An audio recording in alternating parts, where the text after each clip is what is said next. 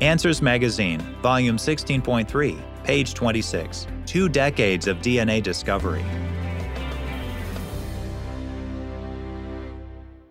20 years ago, U.S. President Bill Clinton declared the Human Genome Project the most wondrous map ever created by humankind.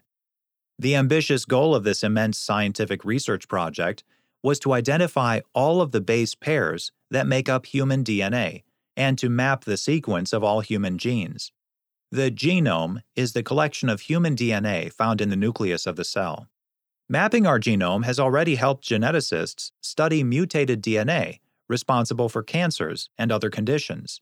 President Clinton predicted it will revolutionize the diagnosis, prevention, and treatment of most, if not all, human diseases. He was right.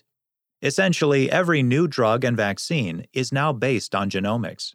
The Human Genome Project has played an integral part in the development of new drugs for conditions such as asthma and cystic fibrosis. More detailed studies of the human genome in the past 20 years have helped us understand that DNA has multiple layers of information. The genome is like an onion with many layers and lots of information encoded in each layer. We now know that the DNA between the genes, once thought of as junk DNA, isn't worthless after all, but helps regulate the genes. Mutations in junk DNA can lead to disease. This knowledge can help us diagnose disease and find cures to mitigate the effects of the Genesis chapter 3 fall.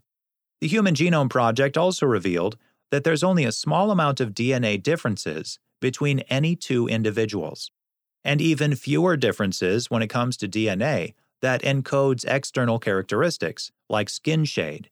According to geneticist and lead researcher Craig Venter, the mapping project also illustrated that the concept of race has no genetic or scientific basis. Of course, we already know from Scripture that we are one race, Genesis chapter 1, Acts chapter 17, verse 26. Now science confirms that truth. Even 20 years later, we have continued to discover more about our DNA. We can be certain that the complexity of the human genome could not have come about by random chance over long periods of time, but rather by divine design. Answers in Genesis geneticist Dr. Georgia Purdom states, God says he can be known through what he has created. Romans chapter 1, verse 20. And DNA shows that we have an infinitely intelligent creator.